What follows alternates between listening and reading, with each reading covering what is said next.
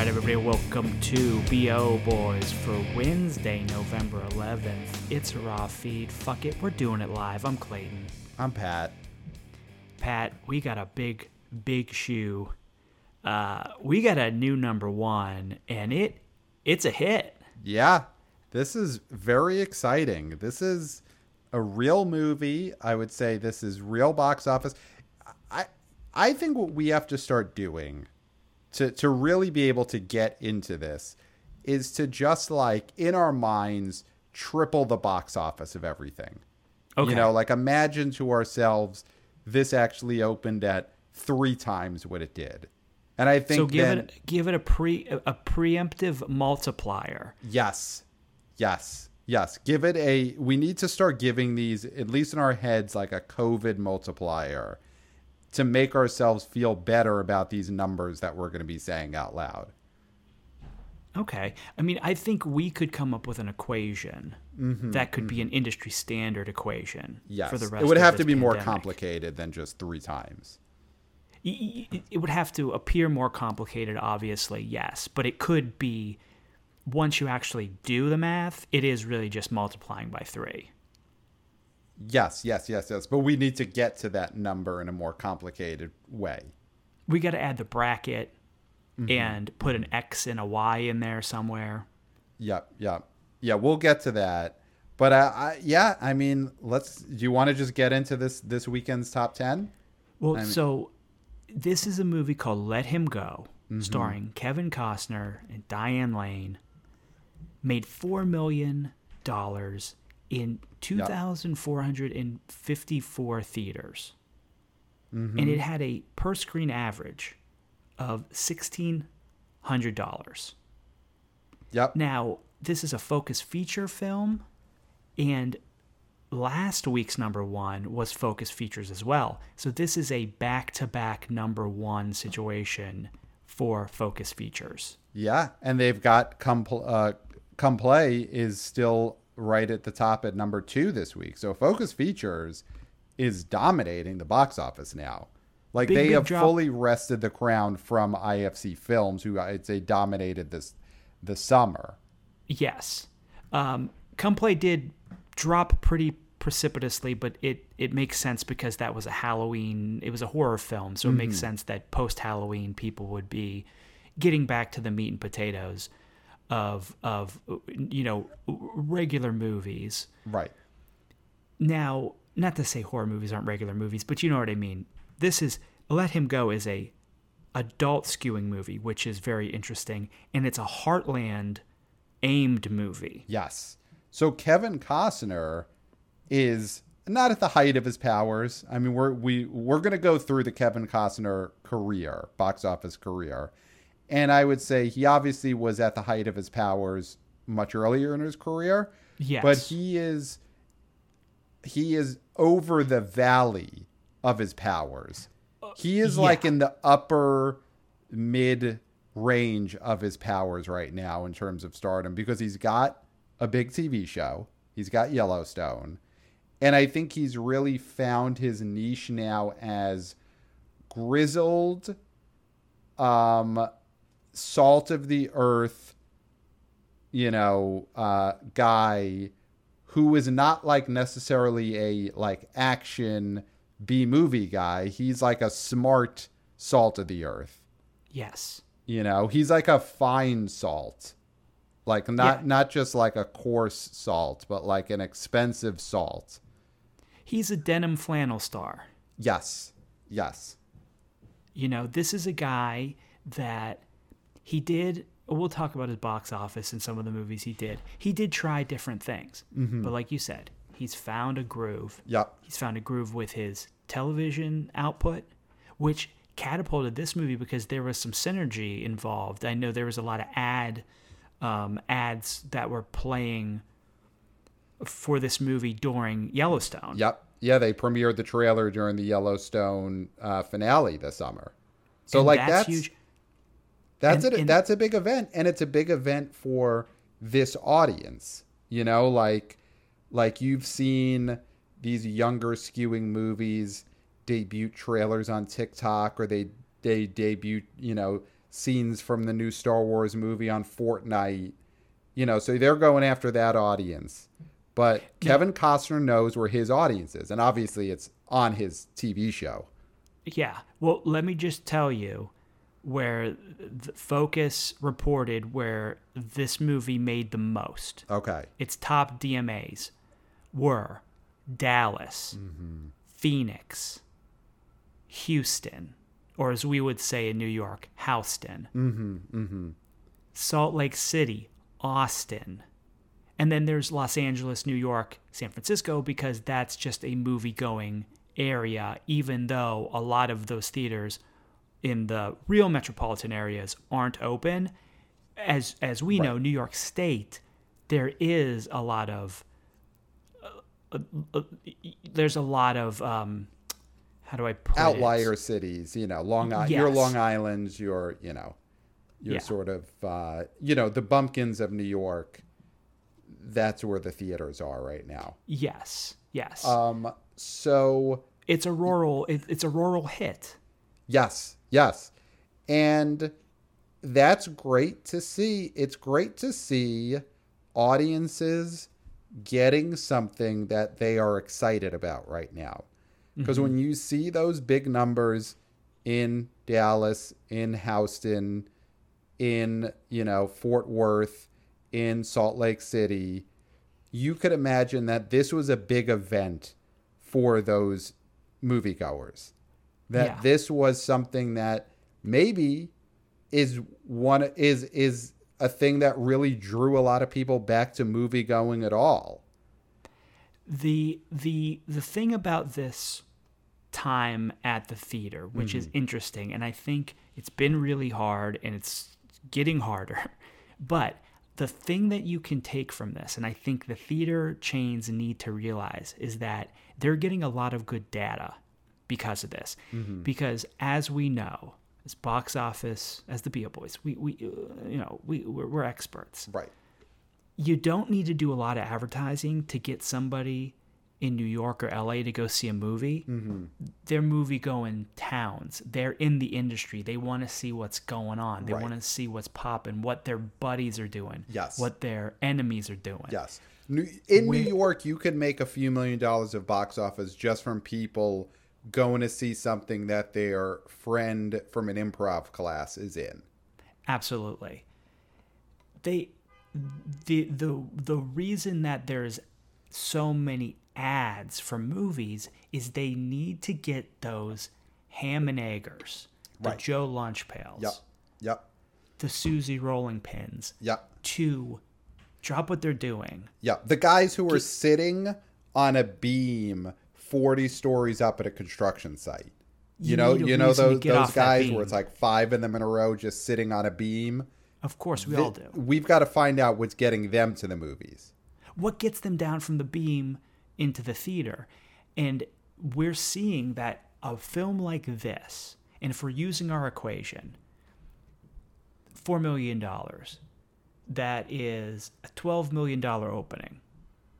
That's Buffa Bobo for a Heartland hit. Yep. Especially because this is old skewing, it's middle America skewing.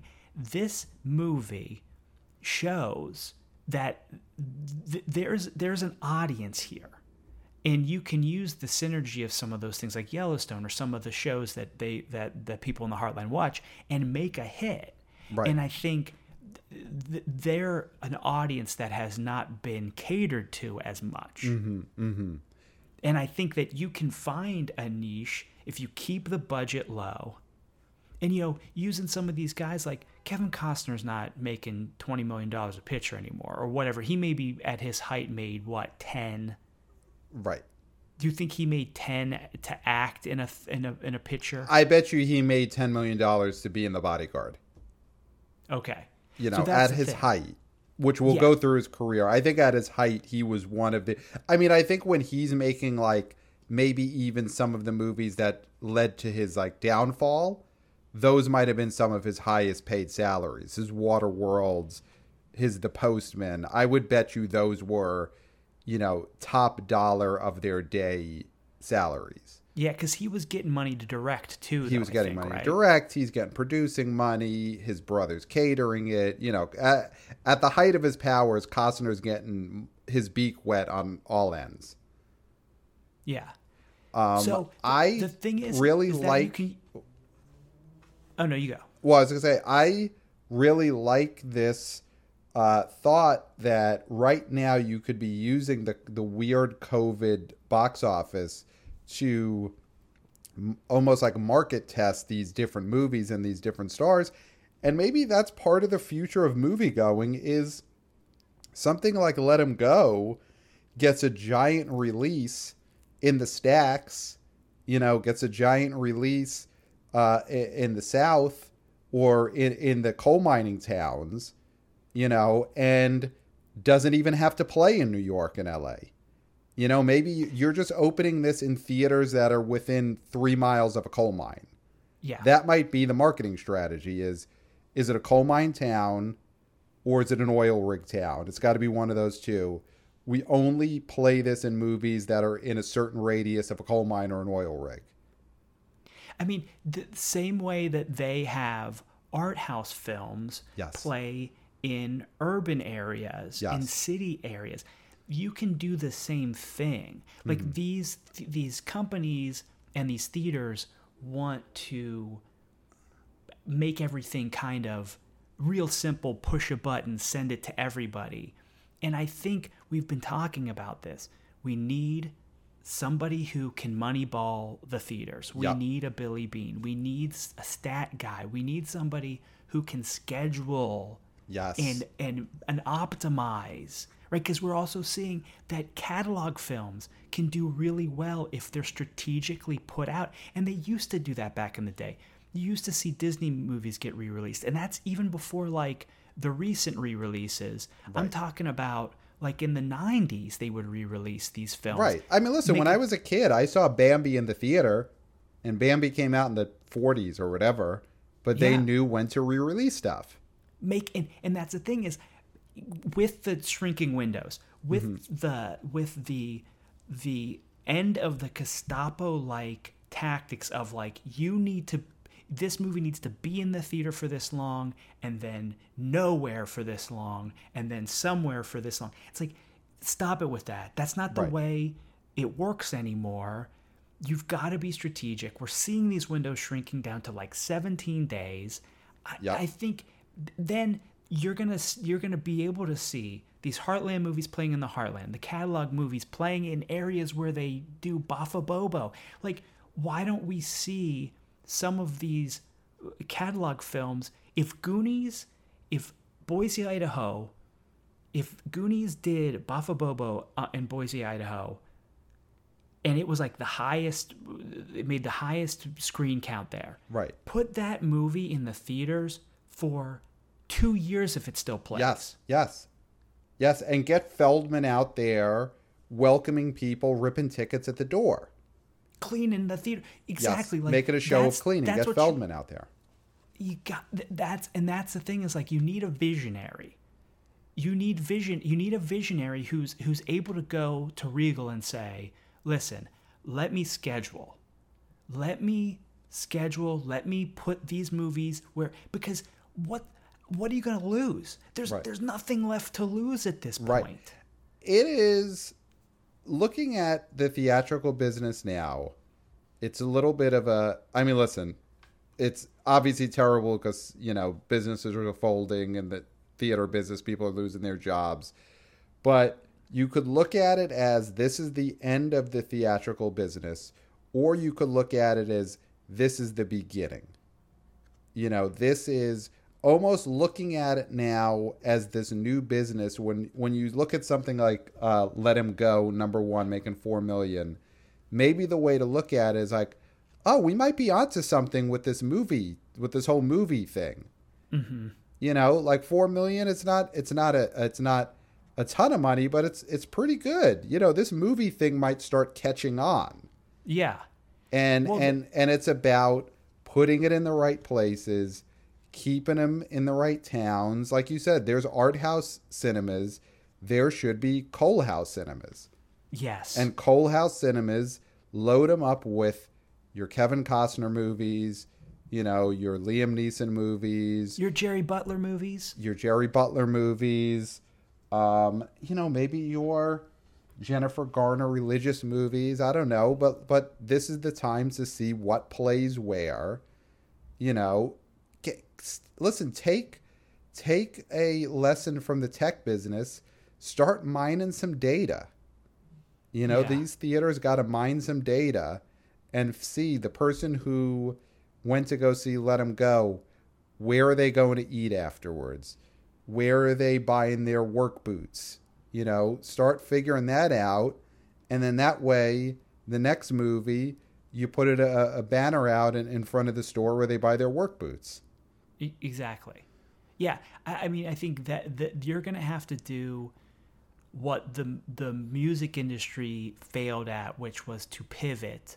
It was such a torturous endeavor to get the music industry to go from CDs to streaming. They hate it because the thing is the paychecks aren't as big. Right. But it's just a reality. It's just a reality that you got to understand. You can make money again, but you're going to have to make less money in the short term to make money in the long run. Right. Which they don't want to see. They want end game numbers. Right. And they might just have to figure out how to keep pumping out more Let 'Em Goes. So yeah, Let 'Em Go at the top, 4 million.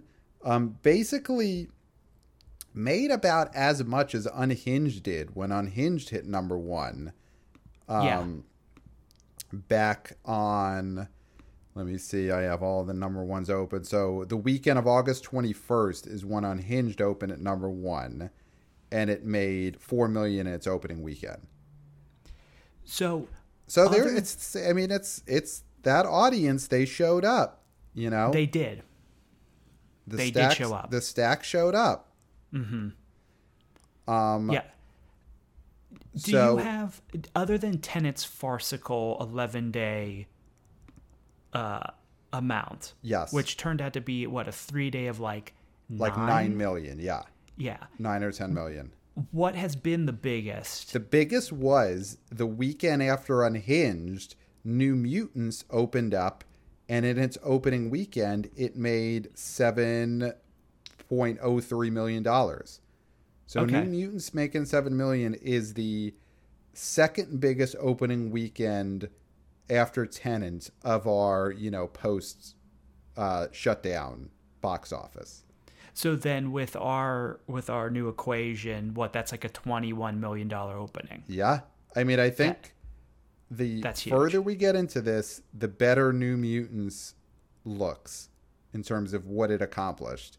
Because then after Tenet, the next new movie that took over number 1 was The War with Grandpa, which we'll talk about more in a bit, which opened at 3.6 million. So Let 'Em Go opening at 4 definitely hits that sort of like, that's a big benchmark. You know, that's almost like a $20 million opening, you know, for what movies used to be.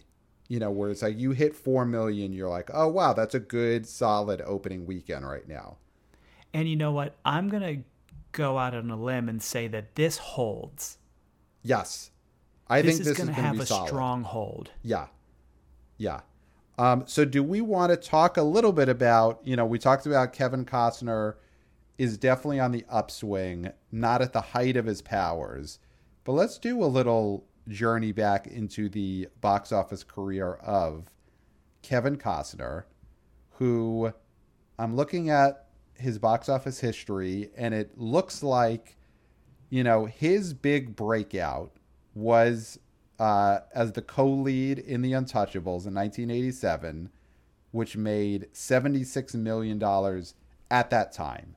Yeah, so at that time, that's a big hit. And then he Sean has... Connery, De Palma, right? De Palma directed? Yep.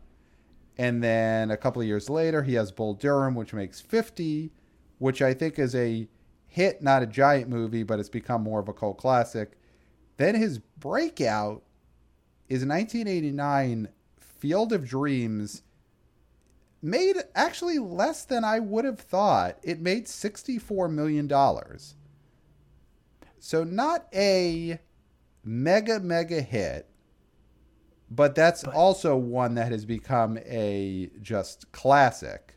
And culturally significant. Yeah. And I bet you big home video sales. And also 64 million in 1989 is still, for that type of movie, a very big hit. Yeah. And you figure what the budget must have been. Then this is him being anointed as like the movie star of his time. 1990, Dance with Wolves made 184 million domestic, 424 worldwide. So that is the height of his powers.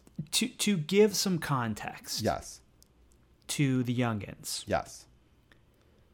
That movie is a Western. Yes. And Westerns were pretty dead at the theater. Mm-hmm. In a way that that movie really overdid what people were expecting. Also, Kevin Costner as a director, people were scoffing at that notion. Mm-hmm. And so he really overcame a lot of people not being into Westerns, people scoffing at him as a director, and that's a triumph. 180, that's Buffabobo. Oh, that's out of control. That is a, purely a movie star part. That is not big IP. He wasn't playing a comic book character in that. That is, you're going to see that movie because of Kevin Costner. Yeah. That is like the ultimate movie star turn. And then after that, he's rolling. I mean, he's got a cameo in Madonna Truth or Dare, her concert film, Robin Hood, Prince of Thieves. This is him just, fully just pulling it out box office wise to all of America. It made 165 million domestic, 390 worldwide in 1991. And again, Robin Hood, old IP. Nobody wanted it. No. He made it a hit. Yes. He dusted it off. So that is almost, to me, the height of his powers. But then later that year, he remains at the height of those powers. JFK made 70 million domestic, 205 worldwide. So that is a ton of money for a 3-hour conspiracy nut movie. And that's an Oliver Stone movie, right? That's an Oliver Stone movie, yeah. Okay. Yeah. Well, that is the ultimate Oliver Stone movie. Yeah. So that is just Costner, another Best Picture nom. I mean, this is him just being the ultimate movie star. Then 92, just continuing this insane run. The Bodyguard. He co-stars with Whitney Houston. It makes 121 million domestic, $410 million worldwide. And I would say that has got to be the one I would bet. If I had to bet everything I have on what was the biggest paycheck of Kevin Costner's career. Well, actually, no. I was about to say it's The Bodyguard, but I feel like there's something coming up that is a bigger paycheck. Yeah, because I feel like you get the big paycheck after the big hit. After the height of your run, yeah. Yeah. But The Bodyguard may end up having been The Bodyguard is definitely a giant paycheck. Yes. But The Bodyguard is a movie that only works if you have the movie stars in it. So now this is where the run pretty much comes to an end. So 93, he has the Clint Eastwood drama Perfect World, makes $31 million domestic. Then 94, he's got Wyatt Earp, which ended up losing. It was in this weird battle with Tombstone. And Tombstone, with Kurt Russell, ended up becoming the bigger hit movie. Wyatt Earp only makes $25 million. God, listen, I'm using the numbers.com. I don't fully trust these numbers sometimes. I mean, that seems really low. I know. See, but think about that when it Yeah. came out. June 94. Yeah, I do remember that. That definitely was a bomb. Yeah. So you're starting to see now he's showing a lot of vulnerability. 95. This is the one where this could be the one that is his biggest paycheck of his career. 1995, Waterworld made 88 million domestic, 264 worldwide, but the budget on that was astronomical. Yeah, and it's so easy to say that that's what sunk him. Mm-hmm. That's the easy joke, Right. but it's not a joke. I do think if we look at It is not a joke. Yeah, if we look at the next few films, I mean, that he does, and for the next, couple decades, Right. that's... Well, the one that kind of is even almost, I mean, God. Well, here's the thing, though, because Waterworld 95, huge bomb, huge misstep. Then 96, he does have sort of a comeback movie with Tin Cup, which is his golf movie where he's reteaming with the director from Bull Durham. Ron That made 53 domestic, 75 worldwide, and I do remember that was a very well-liked movie. Yes, there was a lot of goodwill towards him after that. Yeah, and it was not like a zeitgeisty top of the pop culture moment, but it was people saying, okay, he's stabilized. Costner stabilized, but then this is where Costner, it is clear he has not stabilized. Following year, 1997, stars in and directs The Postman, which makes $17 million on a massive budget. It was supposed to be a blockbuster Oscar-type movie, and that was a joke. You saying Waterworld sunk him, that was not a joke, but The Postman itself was a joke. Yeah. People were like, return to sender. Yep. That's a joke. That's a joke. Yeah. So that, I would say, is where the Kevin Costner as a, big time, he's walking around with a bulge down Hollywood Boulevard. I think that is where that period ends. Because then we're just looking at, I'm just going to start rattling his off some crotch movies. forward period. Yes, this is where he had the big crotch forward period. This is where he's got to tuck it in. And after The Postman, it's Message in a Bottle, a movie that made $50 million. For the Love of the Game, which is he tried to go with a sports movie. That bombed $35 million.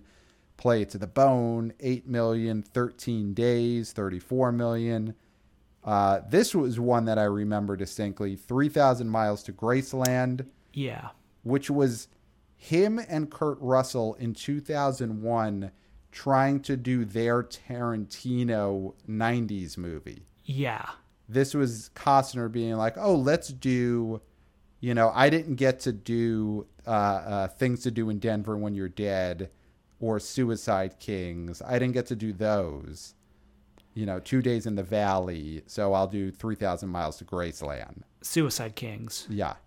You're going to see, as you're seeing now, a lot of fumbling in the dark from Costner. Yes. I mean, this is kind of the upside of Anger in 2005. Rumor Has It, which was that a... Jennifer Aniston. That was a Jennifer Aniston movie that was sort of like a sequel to The Graduate. The Graduate. Right? That movie made $40 million. Mr. The rumor Brooks. is that Kevin Costner, is the Dustin Hoffman character. Right. That bombed. Mr. Brooks, which was like a Hitman movie, bombed. Swing Vote, where he played Bud Johnson. Where I feel like in 2008, something like Swing Vote, he was still like a little too young to settle into what he's settled into now, which was the grizzled, salt of the earth guy. He was still trying to hold on to his hunkiness. Yes. His young hunkiness. Yes. I think that is where, when we now look at the box office career of Costner, I think his big fallow period is in that period when he's not the young hunk anymore, but he's not old enough to be grizzled, salt of the earth guy who's better looking than he should be. Yeah.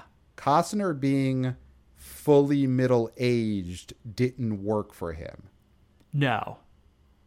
He needed to be like the younger cutie, you know, or the old stud. But like middle-aged dramatic star is where he kind of fumbled. Mm-hmm. It's a hard period. That's a hard period. That is a hard period because you basically have to be like a great actor who's getting the best movies. Yes. And I think Costner is good, but he's not, you know, he's not the greatest great actor, and he just wasn't. The other thing about Costner, when you look at it, is he was never a guy who really connected with any like auteur directors for more than one movie. I mean, McG. What else did he do with McG?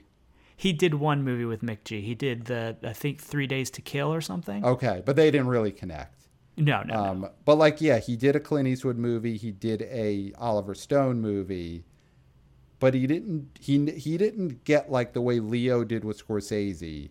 You know, he didn't really connect with any big directors. So I think he wanted to be that big director. He didn't want to connect with a big director. He wanted to be Clint Eastwood. Yes. Clint Eastwood was his guy. I don't know for a fact that he has ever said that, but when you look at like what he's doing now, or you know what he was attempting to do, I do think he wanted to have a Clint Eastwood career path. Yes, which he may have now, because now he is a star again as an old guy. Yeah, I mean, just looking, there's really nothing big of a note anymore. He's basically just like a guy who pops up in some bigger movies, like he's Superman's dad in Man of Steel. He's in a Jack Ryan movie. He's in Draft Day. Although, when we look to that Superman Man of Steel movie, he plays Pa Kent. Yep. That is him saying, I am an elder statesman now. I am an old guy now. Yep. Officially, because I am Superman's dad. Yep. I am a hunk's dad. Yes. So I'm saying I'm not the hunk. Yes. Here's the hunk. Yes. But I'm the father of the hunk. I'm the root of the hunk. I'll show you the hunk. I'll walk you to where the hunk sleeps. Yeah. You know, I put my boots down and in front of the door to the house where the hunk lives. And also, that hunk didn't even come from his ball sack. Right. That's an alien hunk. So he's not even saying like, well, look at my son. He's a hunk, so I must have been a hunk back in the day. Right. That's not even. He's just saying I'm this old guy taking care of the hunk. Yes. I think that was a big turning point, and I think that is an important seed that grew into this new career that he has. Yes. It took him. Do you think there's what % chance do you think after they went to him and said, we want you to play Pa Kent, did he come back with the script and say, can I read for Superman? Did Costner, let's see, so that year would have been, he did the first Superman movie in 2013, 7 years ago. He would have been a man in his 50s. I think you're right. I think he broached it. I think he broached, why don't you just see me in the costume? Yes. Yeah. Let me do a costume test. I think Costner's said that. I think Costner, here's what I think. Okay. They sent him the Man of Steel script 2013. Do you want to play Pa Kent? Costner said to his people, make it happen. Let them see me in this costume. Give me one shot. to get in the Superman costume, and they take a look, and I think I could pull it off. And I think then his agent, who he's probably had forever, who at this point, Costner's movie roles are maybe the only thing standing between this agent and being like losing his house, because he's divorced several times. Younger women, they're milking him dry from every angle. Same one a few times. Yes. So she gets double alimony. So this agent is in bad shape. And Costner's agent then has to go to the movie theater, and he has no choice but he's got to tell them Costner wants a screen test in the suit. And I think Costner's agent is so relieved when he gets there and Warner Brothers like, listen, Superman's cast already. Does he want to play Pa Kent? And he could just go back to Costner and say, they already got Brandon Routh or whichever Superman that was. Jim Caviezel. Was it? No. What's his name? Brandon Routh. Henry Cavill. Right. So you're thinking of Superman Returns. Dude. Yeah. This is like the Zack Snyder one. Yeah. So I think Costner wanted to get in the suit, do a screen test. I think luckily for Costner's agent, they had already cast Superman before they cast Pa Kent. And I think what Costner learned from that is that what looked like a red light actually turned out to be a green light. Yes. Yeah. Because it said to him definitively, you're no longer Superman. Yeah. But you can be an important person in Superman's life. Yeah. A father. Yeah. Salt of the earth guy. And he plays in his show, in this movie, he plays, I think he's a grandfather in this movie, if I'm not mistaken. Mm-hmm. And that's huge. That is a huge deal. And I think him being able to do that was opened up the door to his next chapter in life. Yeah. So we've done a little deep dive on Costner's box office career, and he is not at the height of his powers. That was definitely in that, 89 through 93 or so run. Mm-hmm. But he is at a good spot in his powers. He is powerful at this moment. Kevin Costner, top of the box office. He is a powerful being. Yeah. So do we want to move on at this point in the show to number 2? Yes. In this weekend. So number two is Come Play. Made $1.7 million this past weekend. Is now up to $5.7 million total gross. Like you said, it's it's a horror movie that is now, it's not Halloween anymore. So 42% drop. I mean, but that's expected from a film that, like we said, was seasonally appropriate and no longer seasonally appropriate. Yeah. Now number 3. Are you seeing what I'm seeing here? I am seeing this. This is pretty amazing. Yeah. Can I say it? Can I be the one? Because I'm so excited to read this. Number 3 is The War with Grandpa, starring Robert De Niro. It made $1.5 million this weekend, which is an increase of 18.6%. An increase from weekend to weekend in its 5th weekend. It has now made $13.4 million. Clayton, is this a hit movie? This is a hit movie, and you know what? This movie is going to continue to play because I think I said it last week. We're getting into holiday season. Yep. And you're going to have people wanting to take their family to go see a movie. And, they'll probably, the oldsters might go out and go see Let Him Go. But you're going to get a good mix of a lot of oldsters, youngsters, middle-aged people going to see The War with Grandpa. I think this movie continues to either increase or have like a very minimal drop. Mm-hmm. This thing could be in the theater because nothing. We're going to talk about some moves. Nothing's coming out. No. So this movie could be in the theater until New Year's. Oh, like, this that's movie not could even be a in joke. the theater till Easter. Yes, there's a possibility. This movie could play longer than Tenet and only get out of the theater as soon as the vaccine comes. Yes. Yes. Yes, this movie could be there.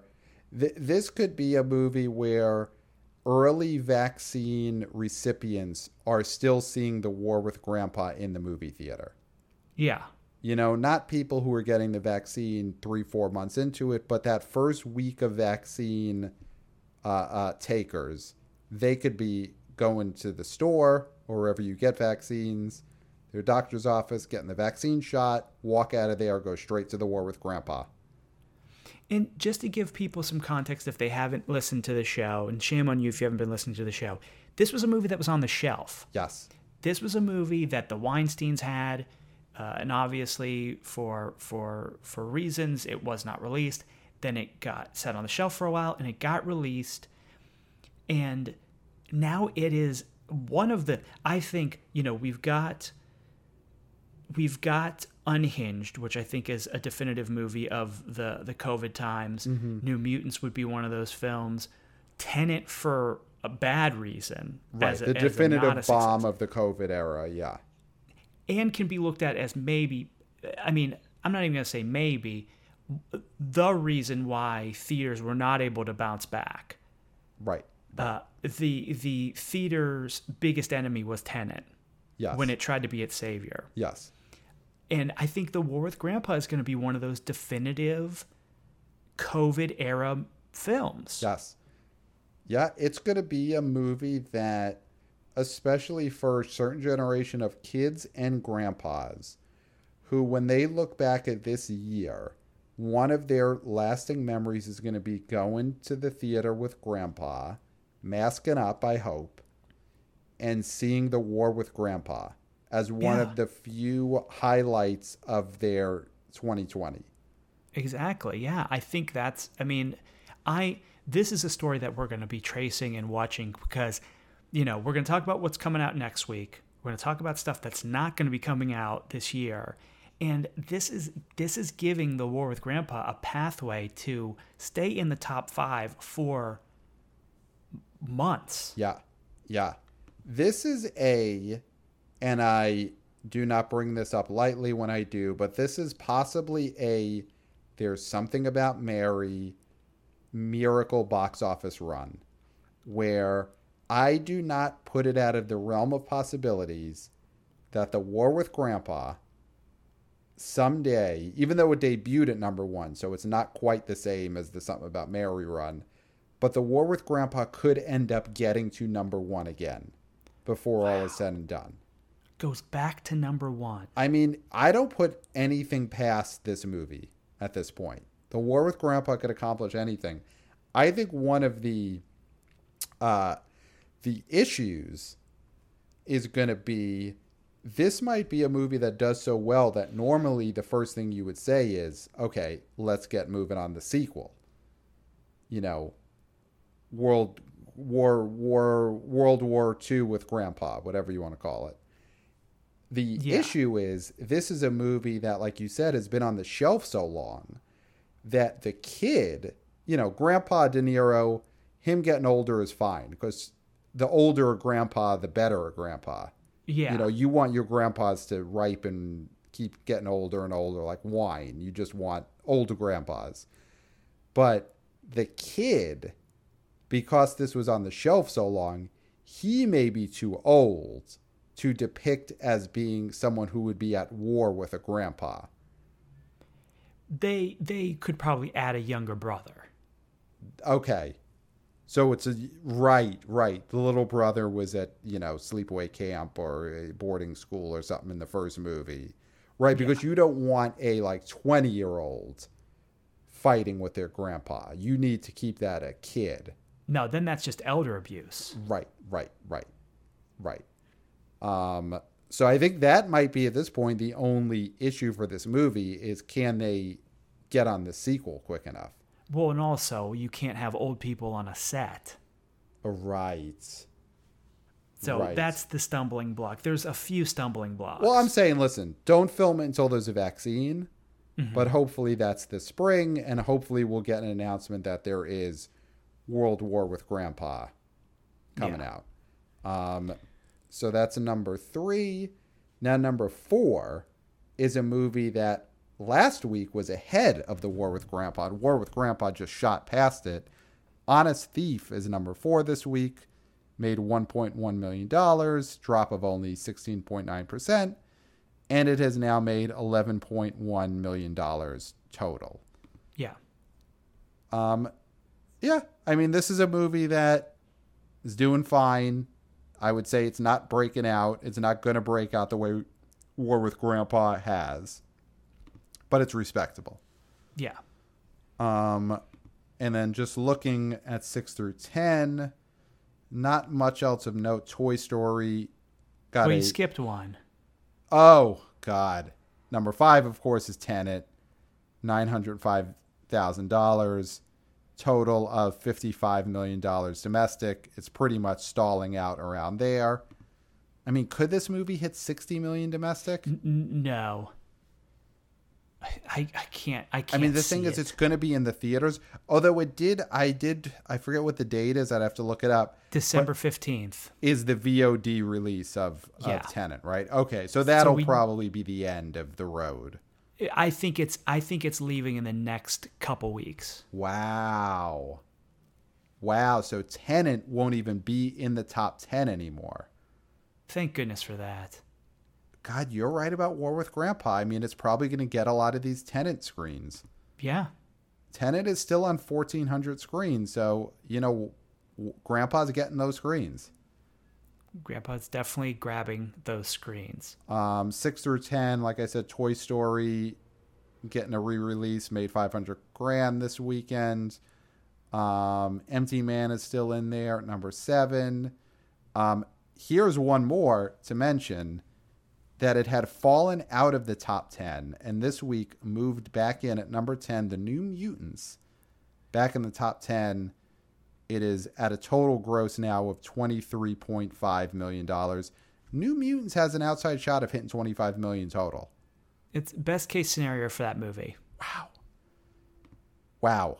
What a hit New Mutants has ended up being. Yeah. So that is your weekend. So do we want to talk predictions for next weekend, or do we want to look at some of the moves that have happened? Well, let's do, because I have a curfew. Okay. So I have a hard out in like 11 minutes. Okay, let's do it. So what do you want to do next? So I think we should right now just talk about these moves. Okay. Free Guy. Yep. Which is the Deadpool. What's that guy's name? Ryan Reynolds, where he's a video game character who self-actualizes, and it's an action comedy. Yes. Where he basically looks like he's playing Deadpool in this movie. Yeah. Not coming out in 2020. Nope. Has been pulled. Doesn't have a release date yet.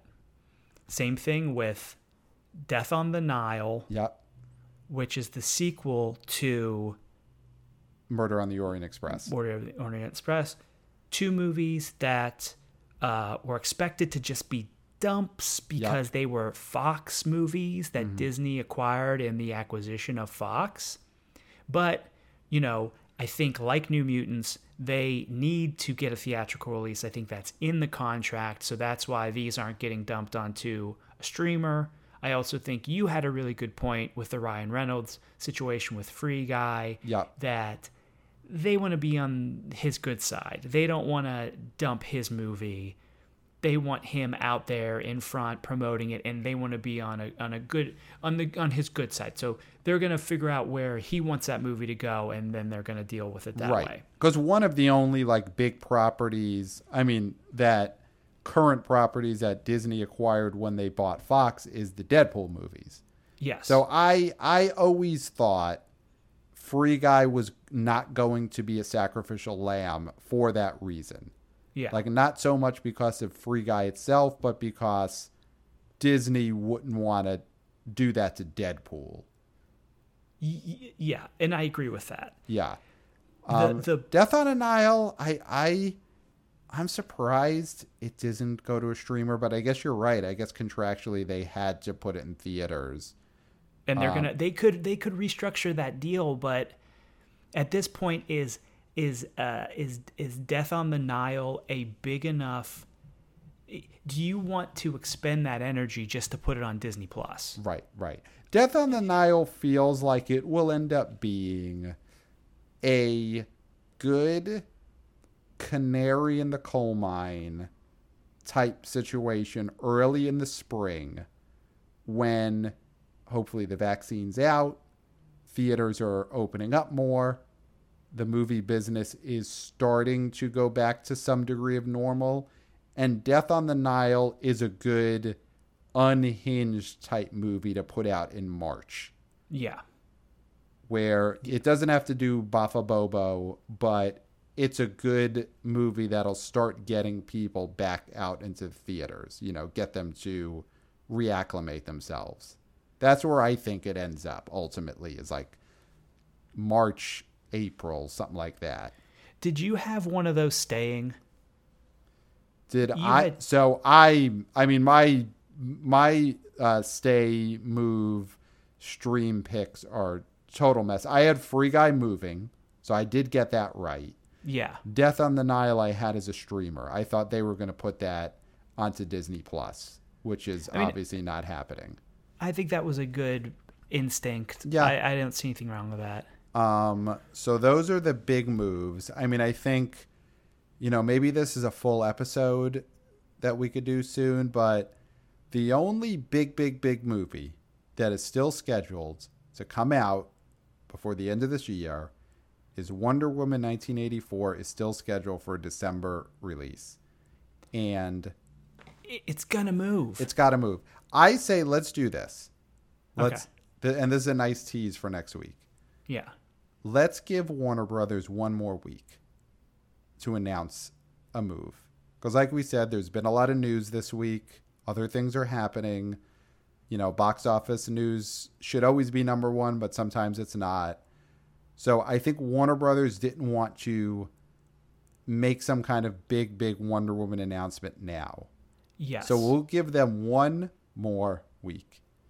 And if at the end of that week, when we're recording next week's BO Boys, if Wonder Woman 1984 is still scheduled for its December release, I think it's time for Daddy to come home and have a talking to with Warner Brothers, with Wonder Woman.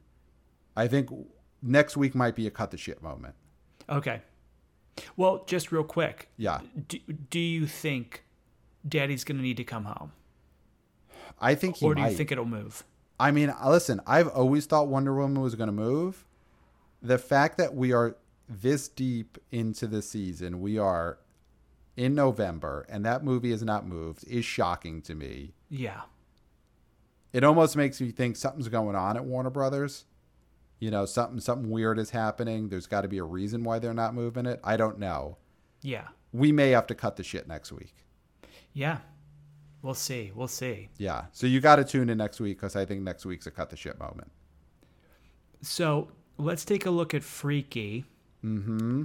The big movie coming out next week, this coming weekend, starring Vince Vaughn. It's a 80s body switch comedy slasher film. Yes. It is from the director of the Happy Death Day movies. You know, that style is very much like horror comedy. So I'm looking at Box Office Pro. Okay. They're saying 7 to 12 million. This is old. This cannot be what they're actually saying. Because they're saying maybe 8 million. There's no way this thing reaches 8 million. Well, here's the thing. Does this movie do significantly better than what we've been seeing as sort of the baseline hit of the last few months? So like Let 'Em Go, 4 million, Unhinged, 4 million. Other than Tenet, that's been the high watermark the last few months. Mm-hmm. Can Freaky get to 5 or 6? Well, here's the thing. Regal is closing whatever theaters they still had open in the LA and New York areas. Okay. So those movie theaters are not going to be open, and they drive a lot of business. God, Freaky's got to be so disappointed at that. Yeah, that's bad news for Freaky. But I think this makes more than Come Home, but not by much. More than come play. Oh, what is what's Kevin Costner's movie is Let Him Go. Let Him Go. I think it makes a touch more than Let Him Go. Okay. Do you think Freaky could hit $5 million? God, I don't know. What did Happy Death Day 2 open up at? I mean, because that probably didn't even open to that much. Let's take a look. Happy Death Day 2 on the numbers, which was called Happy Death Day 2U. God, the number opening weekend, it made $9.4 million. So think about this. And this is in 2019. So if we're doing our multiplier, and I know that it's like Happy Death Day 2 was not... Happy Death Day was the big hit. Yes. Happy Death Day 2 did some weird sci-fi shit nobody liked. But if that only opened to 9, does this movie... we love Vince Vaughn, but he's not necessarily a star right now. He's a guy who's trying to rehabilitate his I think his persona. Yeah. I'm thinking now it makes like 3.7. Oh, so you're saying it's going to make less than Let Him Go. All right, here's to keep this interesting. I will say, I mean, we both think it's going to open number 1 next week, right? Yes. I say it makes over 5. Over 5 is nuts. No way. I think it makes 5. So I'm going to go there. Wow. Okay, that's big. I don't think it makes over 5. So we both think it'll open number 1. I'm going to give you a quick prediction of a top 5. I think Freaky opens at number 1. I think it hits 5 million. I think Let Him Go is number 2. And then I think The War with Grandpa stays at number 3. Mm-hmm. I think Come Play goes to number 4. Wait, no, I have Freaky 1, Let Him Go 2, War with Grandpa 3, Come Play 4, and then Honest Thief 5. And 10, it's out of the top 5. Yeah. I mean, I feel the same. I don't think there's any other way you can go with it. Yeah. War with Grandpa is going to make more next weekend than Come Play. The only thing that could change your top 5 that you have there is if a catalog film comes out that really burns down the house and beats out Come Play. Yeah. Though it looks like the catalog movies are not hitting that $1 million mark, and it seems like Honest Thief might still hit $1 million next week at number 5. Mm-hmm. We'll see, but yeah, I'm bullish on Freaky. It feels like it is. Freaky feels like the most real big movie to come out in this era, other than Tenet. In some ways, like, it feels like this is, because things like Let Him Go, New Mutants, these are movies that either feel like they're dumps or they're niche. Like Freaky is it's a real mainstream movie. Well, New Mutants is a superhero movie. Yeah, New so Mutants you can't say that wasn't a real movie. Yeah. But New Mutants was a dump. Like Freaky is coming out when it was supposed to come out. Mm-hmm.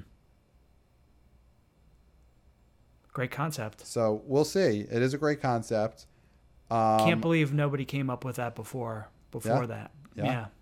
It's a shame. It's weird. I would say Freaky's also going to be a good bellwether, where it is a movie geared towards young people.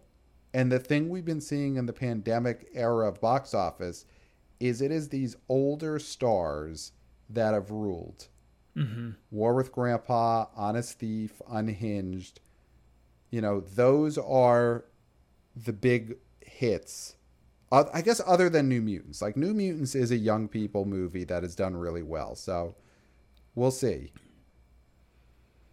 So you're saying Vince Vaughn's a legacy actor now? I think Vince Vaughn is someone who may be looking at someone like Kevin Costner as a good role model. It's time to age up into being the grizzled elder statesman. Well, he's under new management. Yeah. So there you go. Good. Next week is going to be a big week. We may have a cut the shit moment with Wonder Woman and Warner Brothers. And we will see if Freaky hits the $5 million mark. Pat, it's always a big week at the box office. Yeah. Yeah. So where can they find us, Pat? Email us at theboboyspodcast@gmail.com. Let us know if you think you agree with me. Will Freaky hit $5 billion at the box office next weekend? theboboyspodcast@gmail.com. Let us know. You could also, as always, leave us a 5-star review on Apple Podcasts, and anything that you write in that review, as long as it's 5 stars, we will read it on this podcast. So it could be a prediction for next weekend's box office. It could be a manifesto. It could be a, happy plug. Birthday message. It could be a marriage proposal. Podcast? It could be a what? A plug for your podcast? It could be a plug for your podcast, marriage proposal, shout outs, the type of things that people used to do on like morning radio shows. Mm-hmm. You could do it now, leaving a 5-star review on the BO Boys.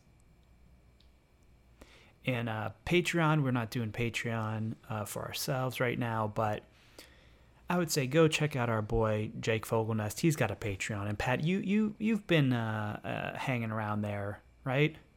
Yeah, I've been hanging out a lot recently, and especially last week when people were we were all trying to figure out a lot of things going on in the news, trying to get information. People were going to different sources, but the place that I decided to go to was the Jake Fogelnest Patreon. Really fun place. Just a lot of cool stuff going on there. I've really been, having a great time. They got Squirt TV clips. They've got Squirt TV full episodes. And, Jake Fogelnest Patreon, who's also got Squirt TV commentaries up there. So there is just so much going on. Really fun place, really chill. And I would just say, let your guard down and come check it out. Come hang out at the Jake Fogelnest Patreon page. Nice. Well, Pat, we did it. Yep. I don't think there's anything left to say, but until next time, we'll smell you at the box office. Nailed it. Nailed it.